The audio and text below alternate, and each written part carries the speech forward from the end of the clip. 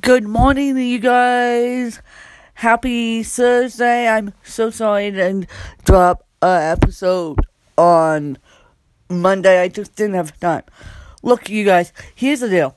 I am with my stepsister and my stepmom, as we speak, because my dad has kidney failure, and so he's at the local hospital right now, and apparently they're trying to give him what they call a CT scan, which means checking his kidneys to see what's wrong.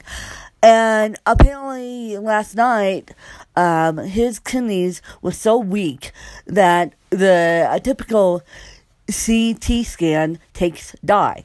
Well, when your kidneys are so weak and you're white as ghost and you're doing everything you're not supposed to, thank you very much, like being up and moving and helping me and helping everyone else and want to drive every place. Yes, drove out to the hospital twice now, and yes, drove out to the hospital, and so he is in critical condition for up here.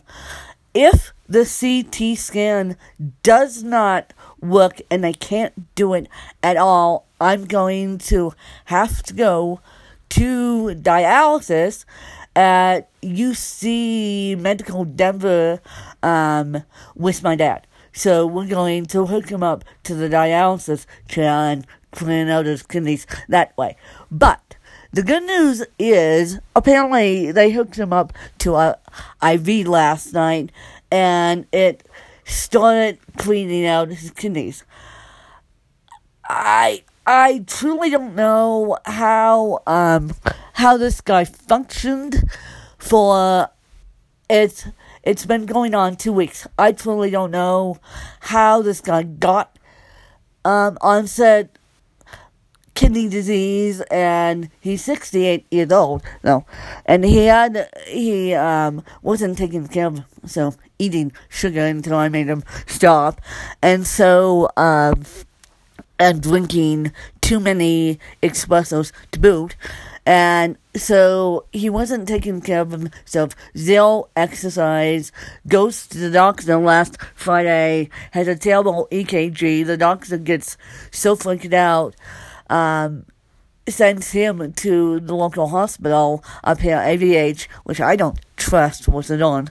That's another long story in itself. And then last night, he goes, I hear him on his cell phone. He goes, "This is Timothy. I'm the doctor, the assistant to the doctor." Goes, "Timothy, I'm confirming your appointment." And he goes, "Doctor, I'm short of breath." And so the next thing I know, he says, "When I'm off to the emergency room." I'm like, what am I supposed to do? Well, me yelling at him didn't help. And he goes, "What?" As he walks out the door. And I'm like, dude, you just get to the hospital. And we thought it was his heart, because on Friday night, he said nonchalantly in my kitchen, "It may be my heart, it may be pneumonia." And I'm like, dude, those are two serious things. Stubborn Irish. I have stubborn Irish on my hands. And no, he's a typical guy that doesn't want to go into the hospital, that was forced to go into the hospital because apparently my stepmom smelled the changes in his urine.